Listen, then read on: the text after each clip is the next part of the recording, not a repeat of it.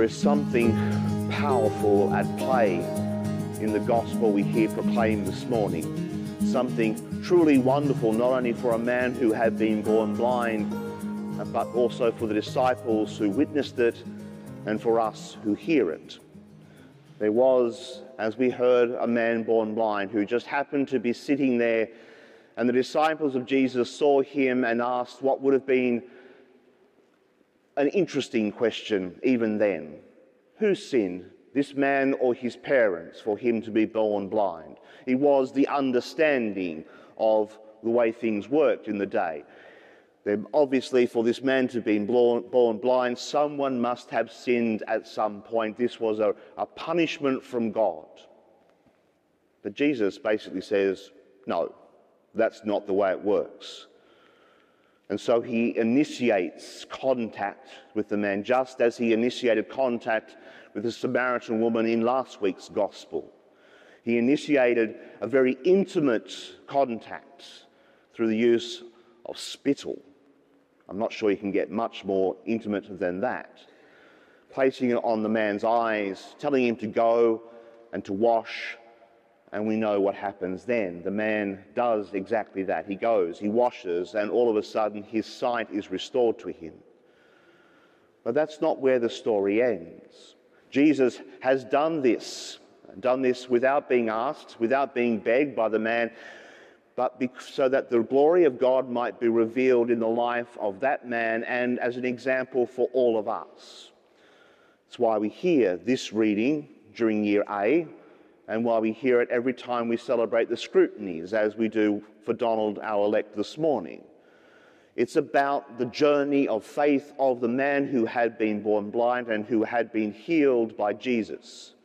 He goes through a very intense interrogation at the hands of neighbours and friends and the hands of the Pharisees and officials of the temple, almost trying to get him to say what they wanted him to say, that to deny the very action of God in his life as presented by this man called Jesus.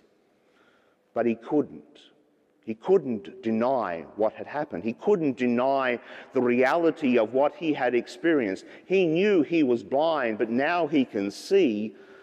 And the only thing that had happened was that interaction with Jesus, who had put something on his eyes, told him to go and wash, and now I can see.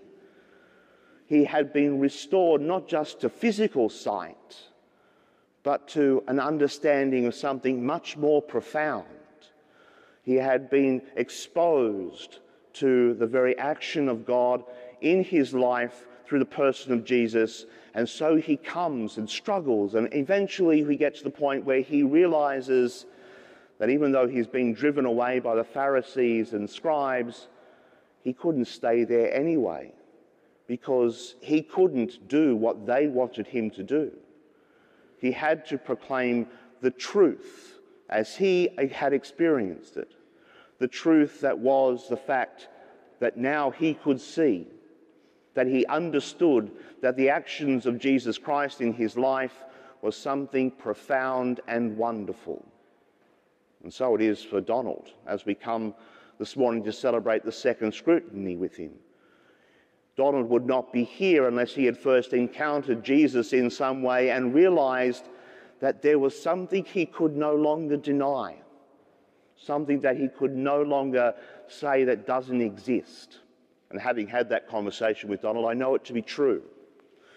We come here this morning, we recognize that for the young man born blind and for Donald, they have encountered Christ and their life has been forever changed. No longer do they live in darkness, now they live and walk in the light of Jesus Christ. And so it is that we celebrate on this day. But of course, that journey is not without its trials and tribulations, as we all know. But it is our journey, the journey we are called to recognize that God has interacted with us. God has entered our lives in the person of Jesus Christ and has done wonderful things and has brought us from darkness into the light of Christ, and we are called to walk in that light.